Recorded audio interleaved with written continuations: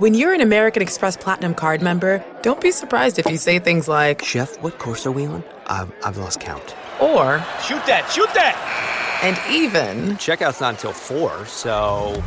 Because the American Express Platinum Card offers access to exclusive reservations at renowned restaurants, elevated experiences at live events, and 4 p.m. late checkout at fine hotels and resorts booked through Amex Travel. See how to elevate your experiences at americanexpress.com/withAmex. Don't live life without it. Terms apply. You're getting the most out of being at a game with American Express. The card member entrance, the lounge, and now tip-off. See how to elevate your live sports experience at americanexpress.com/withAmex. Don't live life without it. Eligible American Express card required. Benefits vary by card and by venue. Terms apply.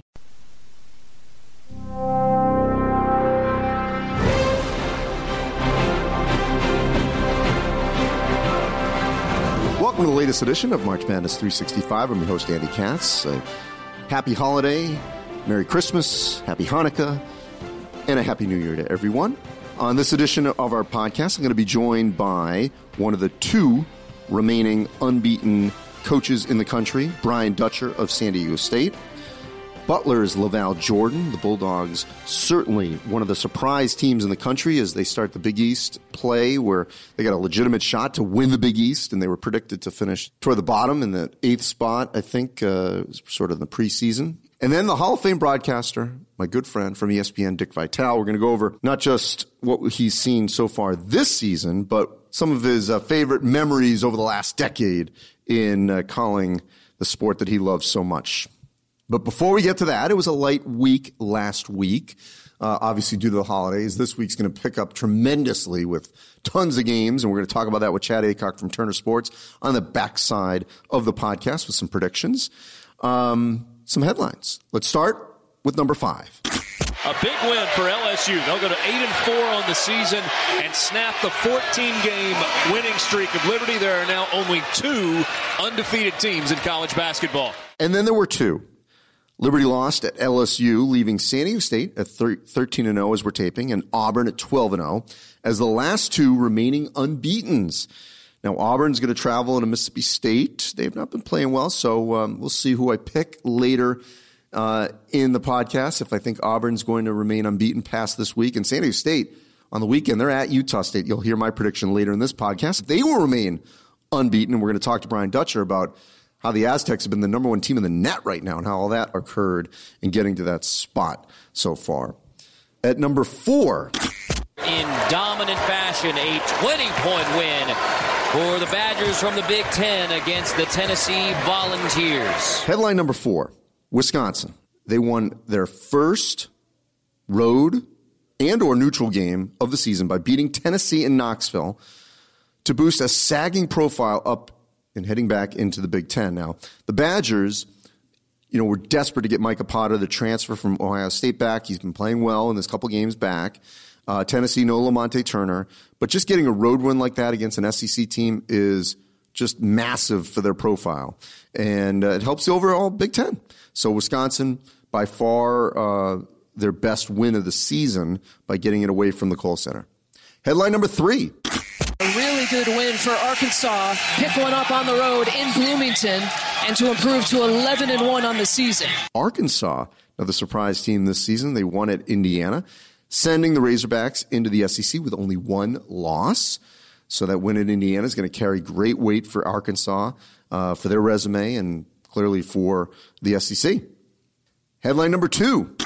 8-point win for West Virginia here in Cleveland. A really impressive defensive effort from West Virginia to knock off number 2 Ohio State. West Virginia. They took out Ohio State in Cleveland to serve notice that the Mountaineers are a real threat to challenge Kansas and Baylor and maybe others in the Big 12. Look, way back in the preseason, okay, I picked West Virginia last, but I did so, I have to qualify this. I said it was hard to pick anyone last because all 10 teams were going to go into the season feeling like they had a chance. I amended that. Huggins called me out, Bob Huggins. And by the way, it's great when they're relevant, when he's relevant. And I amended that. I moved them up. I kept moving them up. The more they played, they beat Wichita State and Cancun. Now I've got them in the top 10. So I'm all in on West Virginia. Things change. People change. You see what, how they played. So clearly They are much better than any of us projected, and we didn't know about their guard play, and clearly that has been a huge plus for them, especially with freshmen. Headline number one. What a way to top it off for the Wildcats. The 53rd edition was a dandy. Kentucky wins it in overtime. Kentucky knocks off rival Louisville in overtime at Rupp to bookend its November and December schedule with two monster wins. The first one came on day one over Michigan State in New York, and here at the end of December over Louisville. In between, they had a rough stretch. They lost at home to Evansville. They lost in Las Vegas to Utah and Ohio State. But they got two pretty good wins over Michigan State on neutral and Louisville at home. And those are your 5 headlines of the week. And now joining me here on March Madness 365, my good friend, the Hall of Famer, Dick Vitale. And Dick, a couple quick things for you. First of all, as we pass the Christmas holiday into the new year, into conference play, this is our 6th number 1 team in the country in Gonzaga. Probably not going to be the last. How would you assess how wide open this season is so far?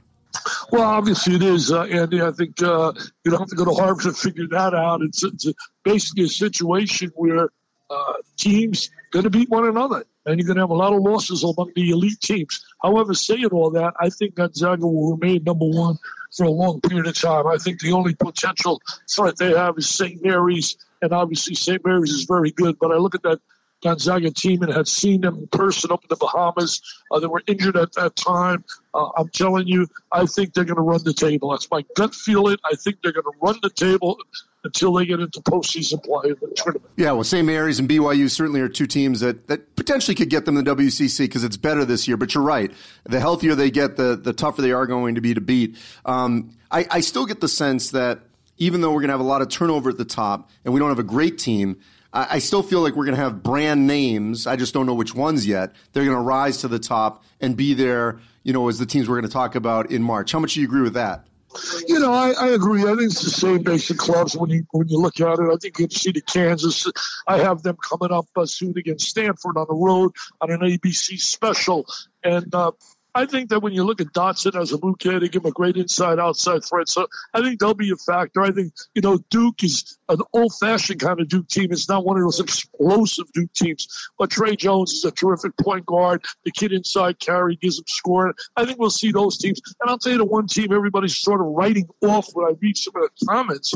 I'm telling you, they don't write them off too soon because they got a formula that's important to winning.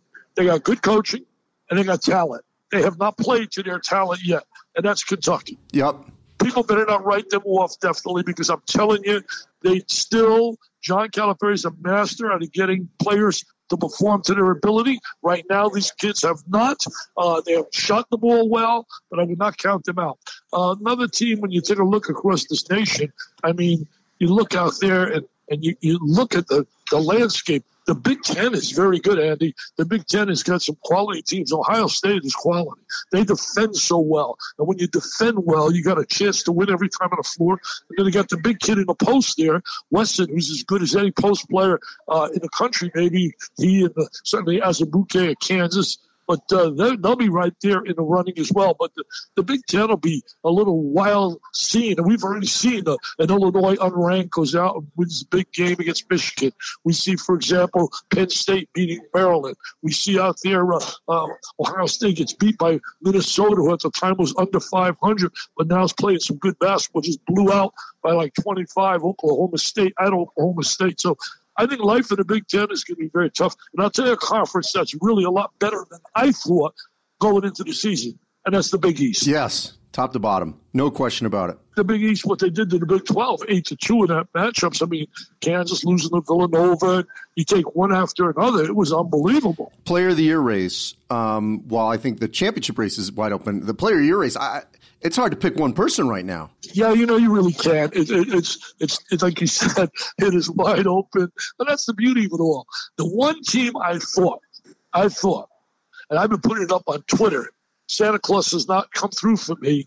I was hoping and praying that Santa Claus could have put a beautiful Memphis jersey on the James Wiseman's tree and got him on that floor because I did their game against Tennessee. And Tennessee had Turner in that game, who, by the way, tough loss for Tennessee, losing him, veteran guard. But let me tell you this. I was so impressed with the athletic ability of the kids from Memphis. When you look, for example, the kid Achua, and then you look at the kid Jeffries. I mean, they got some athletes. And I saw them without two key players. I saw them without the kid Lester Canonis. I saw him also without James Wiseman. I think they'd be a legit contender to win it all. I really do. And Oregon, don't forget Oregon. Oregon now with Dante coming in now, he's played the last game a few minutes. Big guy. I saw them out in the Bahamas. I think they're going to be a friend. I think the Pac-12 is way better than it was certainly last year, which was really down. All right, so in the last 10 years, I know you've done so many great games, obviously in the last 40, but the last 10, since we're ending the decade, what are one or two that just jump out to you that you can't forget in the last 10, that moments that you remember? Well, you talk about moments to remember, and I think about, for example, I did the game.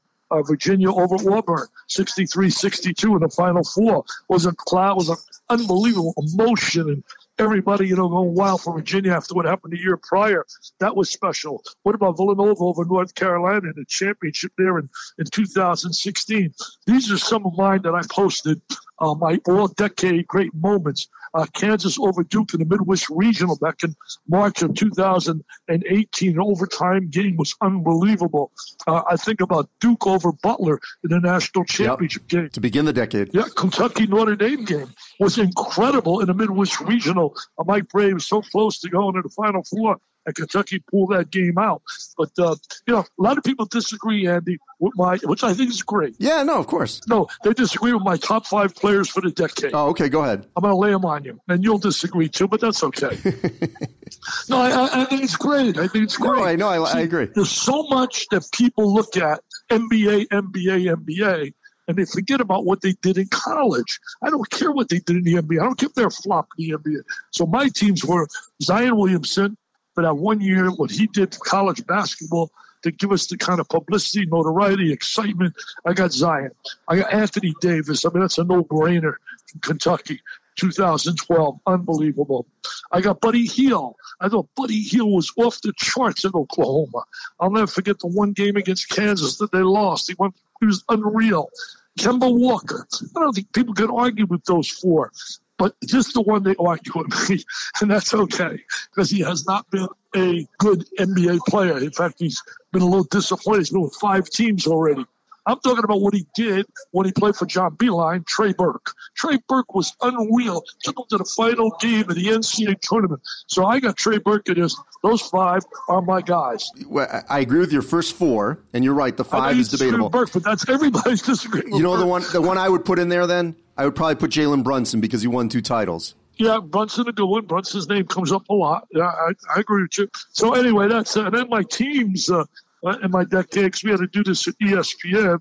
My teams of the decade were certainly, I like North Carolina in 2017, the Huskies in 2014, 2018, Villanova, Duke in 2015, and the Wildcats in 2012. So you just got my all-decade. And if people go to ESPN.com/Nick Vitale, they can see it there. But better than that, and you got to tell your people to help me raise money for cancer by going to DickVitaleOnline.com. They can either make a donation or they can buy my merchandise, my latest book, my Mount Rushmore's. Every dollar, not 20 cents, 30 cents, every dollar that I would make goes in a pot toward my goal this year is a very high goal. $5 million I want to raise this year. On May 8th, announce to the crowd that we have $5 million plus for kids battling cancer. You are a true mensch. I wanted to end with that. Do you have an overall figure? Because what you've done to raise money for pediatric cancer is off the charts. Do you have even an overall figure right now? Well, Andy, so many people have helped me. My great team I have started with my wife and the people I work with, Mary Keneally, Janet Allen, who do a great job putting the event on. We have raised right now $29.5 million. We raised more than that, but that's $29.5 million that has gone to research from the dollars we have raised. And I can't thank the people enough. We're also raffling off right now a beautiful red Mercedes convertible. We only 1,500 chances, $100 a chance, and people can get those again at my website, DickVitaleOnline.com. I'm obsessed with it, Andy. Think about today. People out there want you that listen to your podcast. Think about today. You think you're on a tough day? It's not going to be as tough as 45 to 50 mothers and fathers every day hear 4 words no mom and dad ever wants to hear. Your child has cancer. It's life-changing. You can't work, Andy. The love for your kids. I talk to dads that have had kids. I spoke at a funeral about 3-4 months ago. Crushed me watching the mom and dad put their 3-year-old son, Clayton, to rest. And I'm telling you, I'm obsessed with it. I get to know these kids. They just don't walk into my gala as a member of the Dickie V. All Courageous team, and I see them for the first time. These kids I get to know during the year. I talk to their families and what they go through. Moms and dads can't work. Your kid's doing chemo and radiation. And you think you concentrate on working? Can't do it. And, just to put a bow on this, your timing is impeccable because you're honoring the number 1 team's coach in the country in May in Mark Few, and the great work that Mark has done up in Spokane. Years ago, I went to his Coaches vs. Cancer event up there. So a great job, obviously. That'll be in May in Sarasota. You're going to be honoring Mark, among others, at your gala. Is that correct? Yeah, we got Mark. We got Stephen A. Smith's going to electrify everybody, and we got the coach locally. We try to get a local, Bruce Arians, who's doing a good job restoring some pride in the Bucks. And then we're going to give 2 John Saunders Awards. I miss John so much, and he loved my gala and loved kids so much that we have the John Saunders Awards for people battling cancer who are so courageous. And we're giving 2 out. One to Pat Williams. He's a guy who's the architect of the Orlando Magic coming to Orlando in the NBA, and also Jim Kelly, the quarterback superstar of the Buffalo Bills. He'll be with us. And then we're giving a special grant out in the name of Mitch Albom for his daughter. Mitch lost his daughter to brain cancer, and it'll be quite a night. And we got right now for years, John has been Saunders was our MC, but now we have a great guy that's stepped in, and Kevin Nagande. It's a special night, Andy. We'll sell out. We'll have about 60, 70 celebrities with us. They will come free. Man, I'd love to get you and your wife to come on out May 8th, man. Join us. May 8th, 2020 down in Sarasota. I'll try to make it happen. Appreciate it. Ritz-Carlton, maybe. You'll have a great time. You've introduced one of our celebrities. You and your wife come as a guest, and you'll have a great, great time. And plus, you'll be there with a lot of your people. You can do some work. There'll be a lot of coaches there and people there you can talk to. Well, Dick, I appreciate it as always. Have a great holiday. We'll be seeing you soon. Great, great. Same to you, Andy. Really, you're doing a great job. Keep it up, buddy, but I'm not shocked. You always were hard working, got great work ethic, and you're just a blue chip guy. All right. Thanks, Dick. Take care. Andy Katz, that guy will rank his wife's dinners. He'll rank anything. All right, before we get to our guests, San Diego State head coach Brian Dutcher and Butler head coach LaVall Jordan, it's time for Katz Ranks, hashtag Katz Ranks. These are my top 10 favorite teams from the past decade that didn't win the title. Okay? Now, it didn't have to be a runner-up. Okay? Keep in mind, it did not have to be a runner-up. Some of these are, not all. Let's start at number 10. This was a runner-up team. 2012 Kansas. Quality squad that ran into a machine led by Anthony Davis of Kentucky. At number 9, 2013 Michigan, led by Trey Burke, ran into a Louisville team that just was a little better toward the end.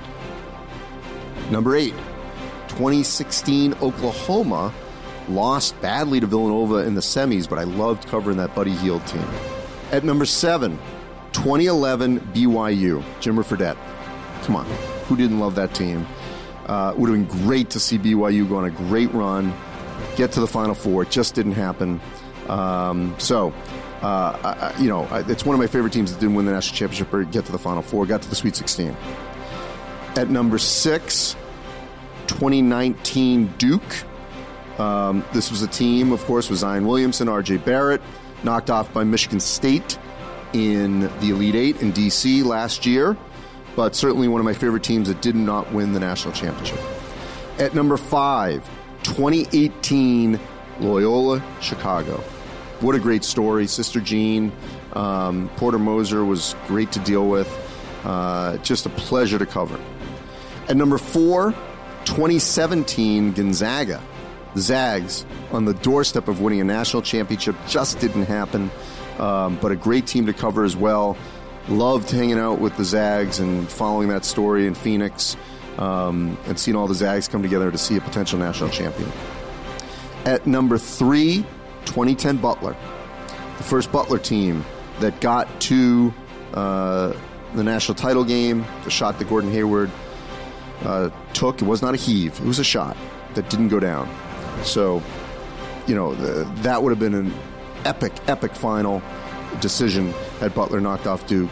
Would have potentially changed the landscape of college basketball. It pretty much did just by them even being in the game and almost winning the game. At number 2, 2015 Kentucky. What a great Final Four this was. Kentucky came in. They got their first loss of the season handed to them by the Badgers in an epic semifinal because of what Wisconsin did. That was when Cal thought they could go 40-0, and the Harrison brothers returned. What I loved about that was, that was, I thought, just one of the most hyped semifinals we've seen in a long time. Just a great matchup. Everyone expected a Kentucky-Duke final. Instead, he got Wisconsin-Duke. Look, for Kentucky to get knocked off, that regular season will be always remembered for the run they had. They were the Goliath. They didn't win it. A great semifinal. Great team to cover. 2015 Kentucky. Number 1 team that didn't win the title that I enjoyed the most covering. Well, it's my alma mater. That same year, 2015 Wisconsin. That semifinal victory, the fifth quarter, the band playing, crowd going crazy, doing jump around in Indy at Lucas Oil. The scene, like the Beatles rock star scene, where you had Sam Decker and Frank Kaminsky overlooking the balcony at the hotel at the Omni. It was just crazy. It's just unbelievable scene. So, Wisconsin in 2015, Kentucky in 2015. Those are my top 2 that didn't win the national championship. Duke did that year in 2015. So, going reverse order, you've got Wisconsin 2015, Kentucky 2015, 2010 Butler, 2017 Gonzaga, 2018 Loyola Chicago, 2019 Duke, 2011 BYU, 2016 Oklahoma, 2013 Michigan, 2012 Kansas. My top 10 teams that didn't win the title this past decade. And now joining me here on March Madness 365, LaVall Jordan, the head coach of the Butler Bulldogs. And Butler in the preseason picked 8th in the Big East. 3 starters back, NIT team, and guess what? We were all wrong. They are now a 1-loss team. Could have been a 0-loss team had they won the game at Baylor. They came down to the last possession or 2. They are number 3 as we are taping this in the net rankings right after Christmas. LaVall, clearly outside of your locker room, few people predicted this. How has this happened to this point? Yeah, Eddie, I think it's just a commitment to our principles. It's a full locker room, a collective commitment. Guys are coming to work every day just to get better. And so haven't really focused on a ton of any of the rankings or any of the other stuff. It's just we got a group that they just come and put the work in. But with what you had coming back, and you know, I remember seeing you at Big East Media Day. All the discussion was about Seton Hall. Maybe Villanova still, challenging them. There was zero chatter, maybe a little bit about Kamar Baldwin, obviously, because what he'd done in the past, but zero about Butler. What did you know about this group that clearly everyone else did not? Yeah, well, obviously having, Derek Schmitz come in, and he just now became available. Bryce Enzi being a factor that he is, and you didn't know necessarily how it was going to play out, but we know what we believe he was capable of doing, and our guys' development. I think that's the one thing when you get into the preseason stuff is no one knows and has been around for the summer to see the development of a guy like Christian David. Nobody's seen the development of a guy like Sean McDermott. Everybody knows he can shoot, but how LC's developed. And nobody's seen the development of a guy like Bryce Golden, except us, right? Our strength coach, our staff, and his teammates. And so knowing that we had high expectations for what they could produce, did we know it was going to be exactly this? No, I'm not saying that, but you knew those guys had gotten a lot better and you felt good about where they were. And with someone like Baldwin, a lot of times we see, and we've seen this, this season, where there's a senior or junior, which, obviously in today's world is determined to be, a veteran, is expected to do something and for whatever reason doesn't live up to the hype, and isn't able to lead that way. How has Kamar Baldwin delivered on what were obviously high expectations for him in this team? Yeah, that's a great question, Andy. I just think he's such a good person. He really could care less about any of the personal accolades. He's all about winning, and he trusts his teammates. And so I think, him knowing and shouldering a big load is, he knew that and prepared himself well. He had an unbelievable commitment to his body and his diet and things that he had to do to prepare to play and perform at a high level each and every day at practice and in their games. And then his growth internally, just spiritually, strong in his faith, and leadership-wise, he's grown a ton, just being able to help the younger guys, talking a lot more, just fully invested in the team and our growth and development as a team, from his leadership to his performance. So, obviously we're all getting wrapped up in the end of the decade. And you think back to the beginning of this decade, and Butler was the story, back in 2010 and 2011. They didn't win the national championship, didn't have to, because they were still clearly the story in the sport with what occurred with back-to-back national championship games. How has this job changed in the last 10 years? Well, obviously, you look at Butler then to now. It's not like Butler was somebody you didn't know about, but I think nationally, there's not many people, not many living rooms or coaches in terms of recruiting, phone calls you make where people don't know who Butler is. The Big East is a huge, been a huge thing for us, just to be able to make the jump from Horizon to Atlantic 10 to Big East. And now, night in, night out, being on that stage, Madison Square Garden, the end of the year. And so now it's maybe a different entry point into recruitments. Our job is to continue to recruit the same type of profile of person, Butler guys.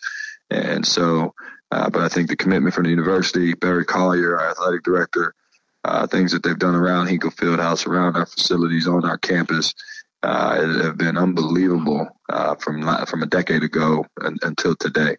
And so definitely benefits of us athletically, but there's been such a commitment around the entire university with the jump into the Big East to raise the standard of Butler. There had always been great coaches that had come through, but how much had that responsibility, that ownership to keep it at this high level, how much has that changed for the head coach now 10 years later from a national championship game? Yeah, I don't know I think it's always been the case, and I just think more national attention to it. Yeah, I think there's more attention outside, from you guys about where it is. But heck, when I was playing here and 20 years ago, we thought we could win the whole thing if we stuck true to our principles, if we played together, if we attacked the way that Butler does things. And Gordon and Shelvin and Brad Stevens and same crew, and whether it was Thad Mata or Coach Licklider or Coach Holtman, Brandon Miller, everybody had the same belief in what we do. We know knowing who you are is a big thing. Having an identity is a big thing. But I think nationally, you guys probably have more attention on it, but we've always felt the same way we feel now. If we do our jobs every day, if we played our standard every day, we can compete with anybody. All right, one last thing, LaVall. I know you don't want to get ahead of yourself, so I won't get you too far. But just as you get ready to go into the Big East here in a week, or less than a week, excuse me, the way this game is played in terms of building a resume to this point. Net ranking is 3. The fact that the Big East basically went undefeated over the last weekend. Everyone, now Providence got their good win. So there's no bad teams. Yeah. There's a pro and con to that. No, but there's a pro and con to that. So you guys have built up your resume to a point where, you've got, plenty on the shelf. You don't need it all in the league. On the flip side, every night you go out, it's going to be a quality potential quad 1 or quad 2 win or loss, so that you might not get hurt as badly. And I know it's kind of a weird feeling like that, but what does that say about where this league is at, that there can be some comfort, if that's the right word, knowing that you're going to be able to build this resume over the next 2 months to put yourself in a position to get in, because all these games are going to matter and mean something because of where these teams are at this point. Yeah, no, that's the beauty of being a member of the Big East.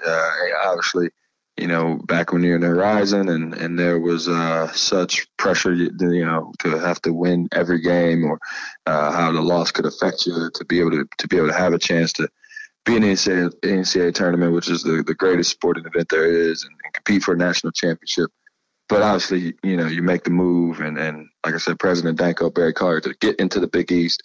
And I know there were a lot of questions, the new Big East, when all the realignment happened. And I think, you see what our league is doing right now. Many of those questions are answered. This was the vision of Al Ackerman, Stu Jackson. Unbelievable job of getting the right schools in, and basketball centered and focused, and everyone now, I think, having, being where they envision being with the new Big East. And so, there's no nights off. There's no nights off, but it's what you come here for. It's what you come here for. And you come here to compete against great programs, which there are, great coaches, which there are, unbelievable players. I mean, there's some amazing talent in our league. And, to put yourself in position to compete for a Big East championship and play in March, and, long term, and compete for a national championship. So our non-conference schedule was set up to get us prepared for that. We knew what the league would be like. There's a lot of upperclassmen coming back, older teams, there's great coaches, so you have to be prepared for that. And if you don't, I didn't know we would be where we are in terms of our schedule and winning and losing, but I knew it would get us ready for Big East play. LaVall, I appreciate it. Happy holidays to you and your family. Hey, thanks a lot, Andy. Happy holidays to you, too.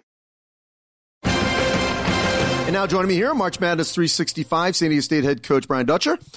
The Aztecs, as we were taping this during the holiday week, are at not number 5, number 10. They're at number 1 in the net ranking. Got through unblemished into the last weekend of December. Number 1. The number 1 team, you could argue, going into the Mountain West Conference, which will start up next week. Big game coming up against Fresno at home and then at Utah State. Brian, how did we get here, Brian, where San Diego State is ranked in the top 15, top 10 for me, top 15, number 1 in the net? How did this happen? Well, good scheduling and good players, Andy. So it's been a great run. Last year at this time, we had 5 freshmen and 3 sophomores.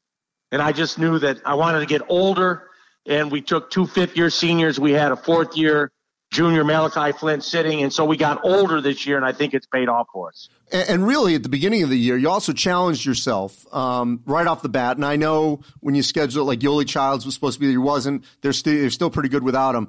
That win at BYU, which I think went a little under the radar right off the bat in the first week and a half of the season. What did that tell you about this group? That we had some resiliency about us. We got down 9 in the second half. We didn't give in, and then we fought our way to a hard victory. And then Iowa, a couple weeks later, we were down 16 in the first half, and we fought back. So this team has a little grit, toughness about it that you never know until you go through those moments on the floor. Yeah, that tournament in Las Vegas was billed as sort of, Texas Tech's going to walk through, and not happening. They ended up losing 2. You beat a Creighton team, which clearly is also showing to be much better than advertised, and an Iowa team at the time, which had Jordan Bohannon, and you win that tournament in Las Vegas.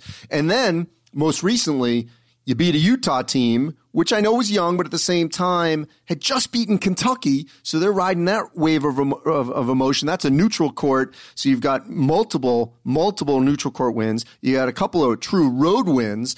I don't know if you could have played this schedule any better. What's your assessment?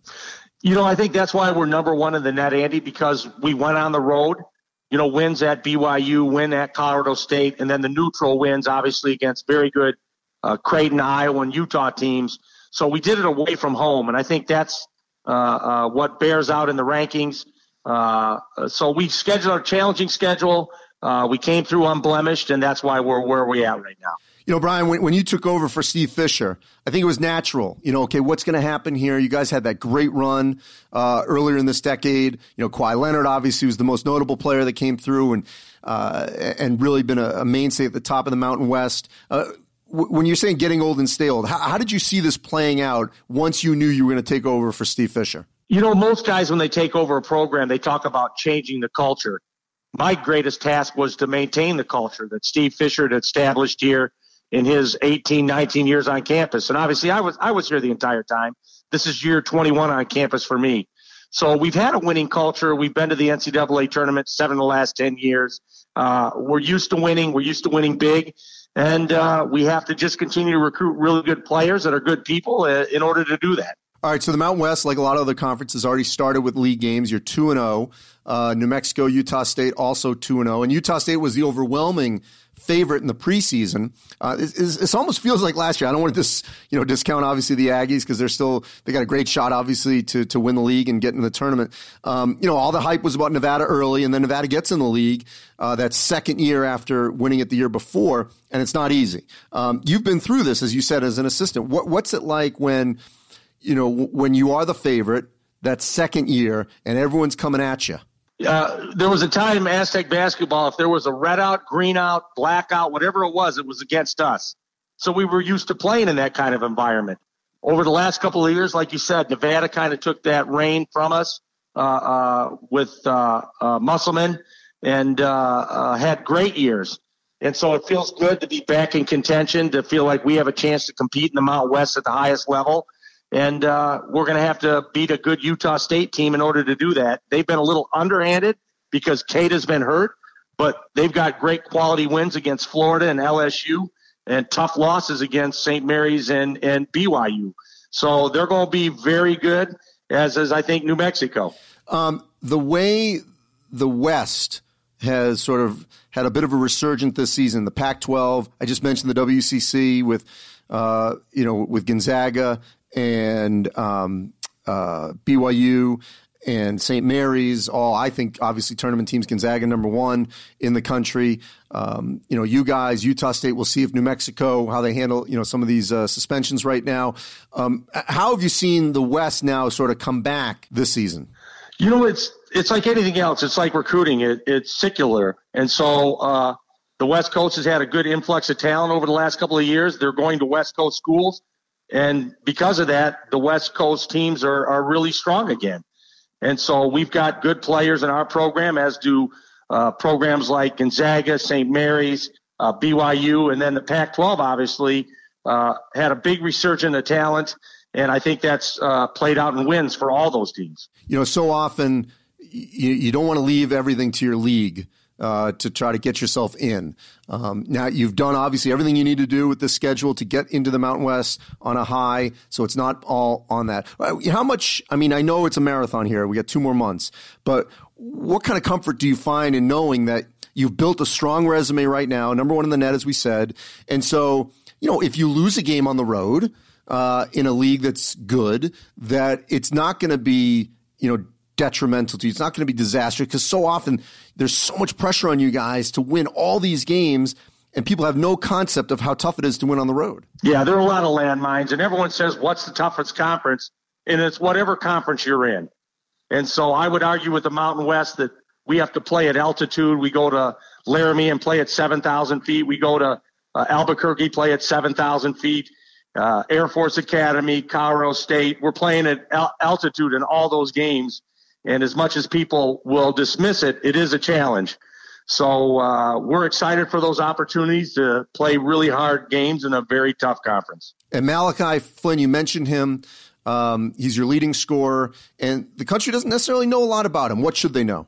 That he was a 16-point-a-game scorer in the Pac-12, decided to leave Washington State, came with us. And he's a very good scorer, but I think the thing that would surprise most people is he's a 3 or 4 to 1 assist to turnover ratio. So even though he's not scoring, he's had games of 10 assists, 9 assists. So not only does he score, he does a great job of finding his teammates. Brian Dutcher, head coach of San Diego State. Appreciate it. You guys are doing great. Thank you. Appreciate it, Andy. Thanks for having me.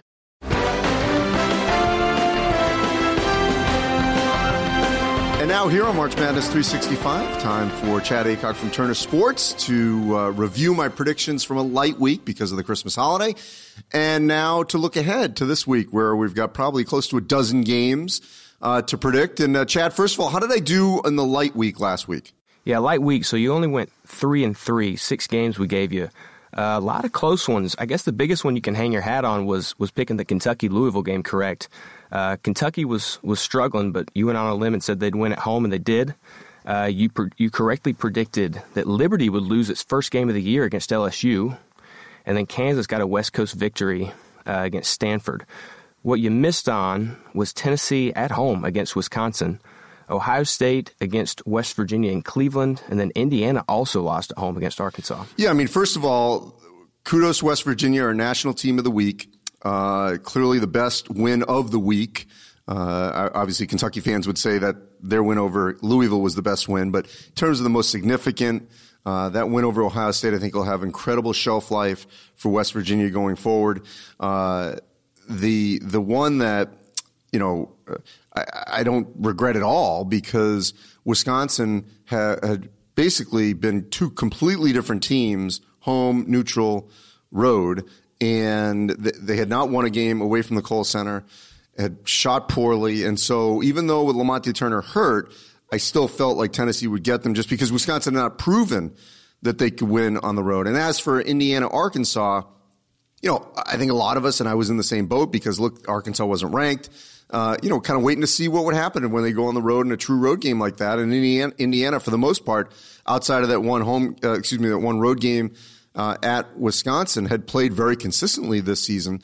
So that was a big surprise and a huge, huge boost to the SEC and to Arkansas, because when you think about it, after Auburn, the rest of the SEC has really struggled in November and December. So Arkansas now getting that road win, I think really will help this conference, obviously helps Arkansas's profile. And now as we head into the conference season, you've got Auburn, Kentucky hopefully with a reboot there, and Arkansas. They enter the three teams sort of at the top with, still wondering if Florida's going to get their act together on a consistent basis to join that group. Yeah, the Must Bus is rolling at Arkansas. We gave you 6 games last week. We're going to double that and give you 12 this week. Let's start Thursday, January 2nd. You've got Oregon at Colorado. You could argue these are the two favorites in the Pac-12 if you wanted to. But who you got winning this one in Boulder? Boy, this is a tough one. I mean, Oregon's played well away from home. Oregon is the more talented team.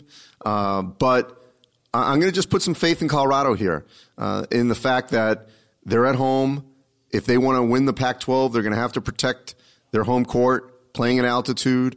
I know students, it wouldn't be as packed because not everyone's going to be back yet, but I'm just going to put some faith that Colorado's going to come out and win this game and really set the tone that they are a player to win the Pac-12. Yeah, despite playing in the same conference, that's not a short flight from Oregon either to get to Boulder. But Friday, Wisconsin, coming off that win against Tennessee, is at Ohio State. Ohio State looked a little vulnerable against West Virginia. Can Wisconsin earn back-to-back road W's? I don't see it. I think Chris Holtmann will have his guys locked in after the performance against West Virginia.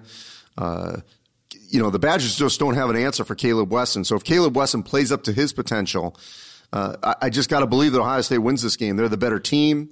They're at home.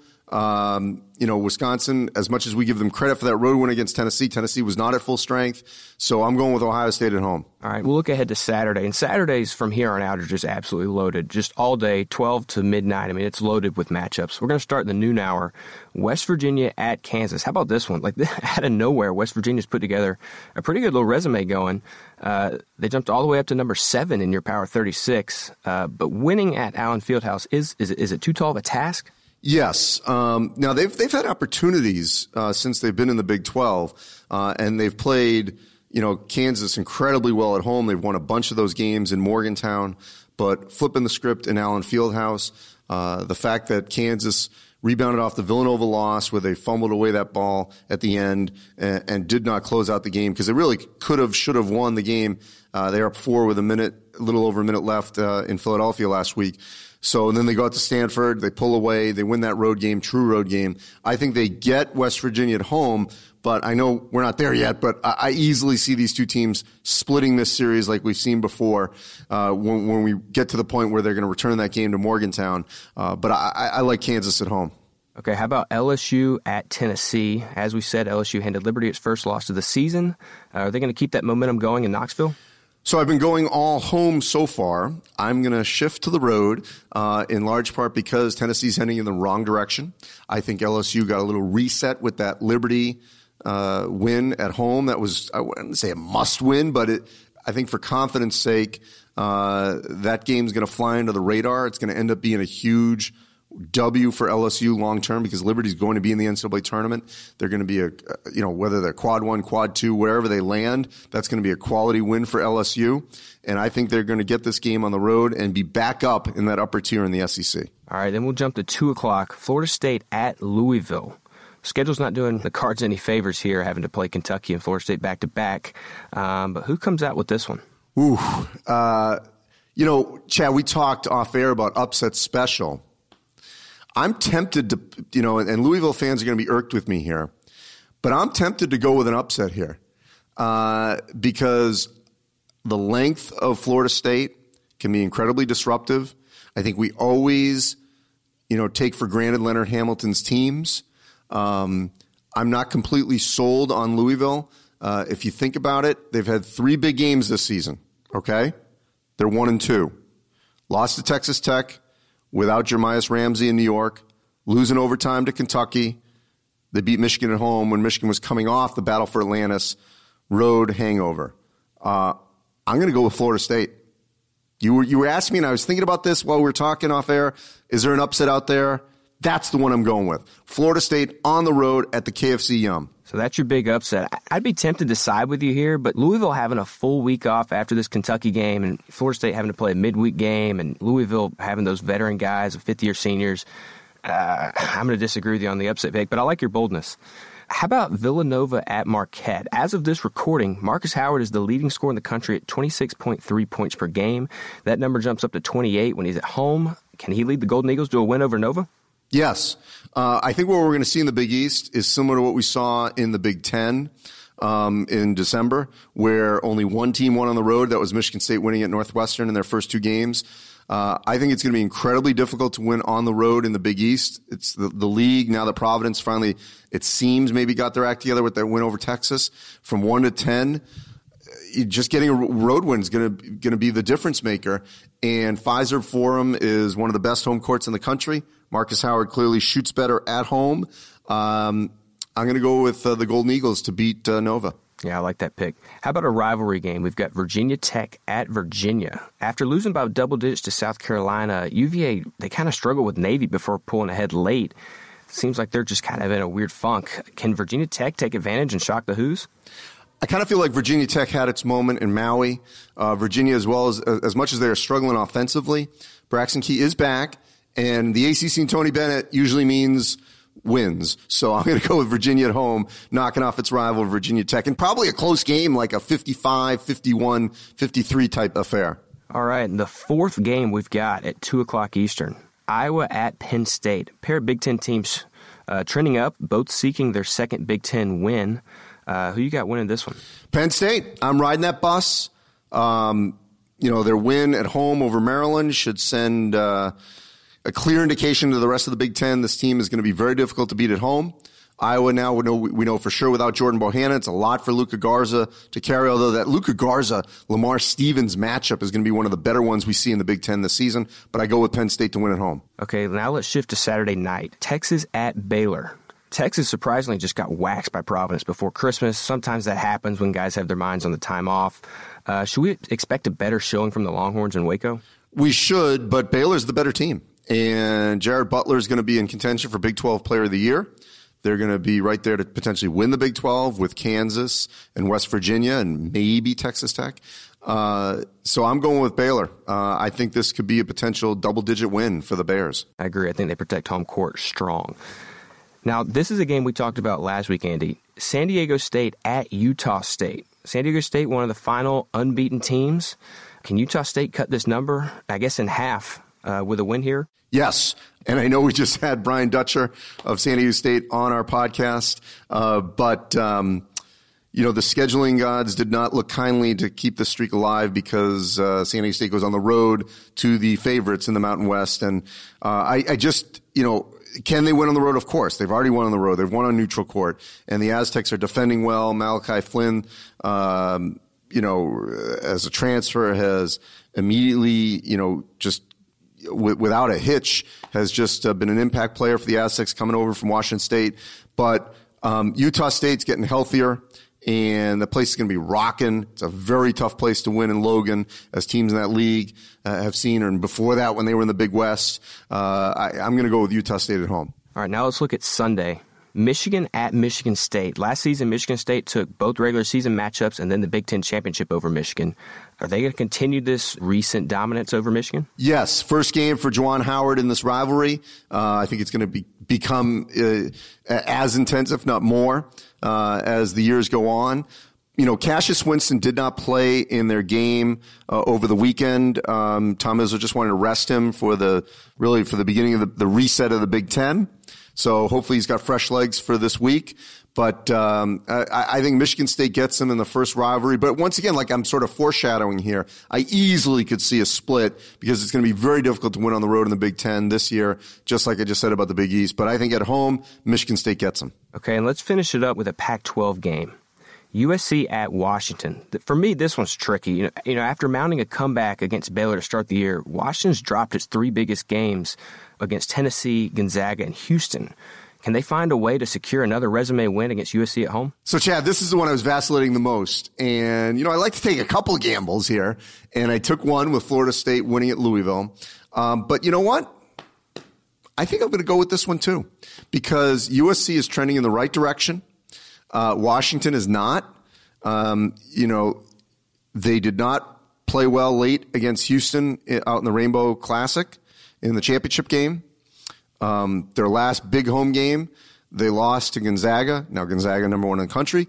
USC is not that. But, I think it will help USC that they get the extra day. And this happens sometimes in the Pac-12, Chad, where sometimes it's a Thursday, Saturday, but then sometimes it's a Thursday, Sunday, or a Friday, Sunday, or a Wednesday, Sunday. But not playing this game till late on Sunday, that might help USC, because this is never an easy road trip when you got to go to the Washington schools. So, I think it's better when you've got the Pullman game first rather than second. So you end in Seattle. So even though it's a more difficult team to play, I think psychologically you get up for that second game a little bit better. So I'm going to go with USC in an upset. Even though I do like the Huskies long term, I'm going to go with the Trojans with this win. It's a great point about the timing of that game. Now that conference play is in full swing, these picks are going to be harder and harder for you, Andy, but we will revisit these 12 picks next week. That's right, Chad. And of course, those that follow us, whether it's on all our different social media platforms, the fans get very upset when I don't pick their team, but then I don't hear from them when I was correct in that pick. But anyway, I digress. But first of all, I love the engagement. I love that people get so worked up. That's what this is all about. And the passion is what we love about the sport, and ultimately the championship, which is the best in the American sports calendar, March Madness. So that'll wrap up this edition of March Madness 365. We'll be back next week, as always. Appreciate all our guests coming on this week. We got a great set of games, as Chad just said. Conference play is beginning all across the country. A couple of smattering of non-conference games still remaining. Then we've got the SEC Big 12 Challenge later in January, which will certainly have a couple of big matchups as well. So, as always, you can find our podcast wherever you download your podcasts and on our social media platforms at March Madness and NCAA.com. Thanks for listening.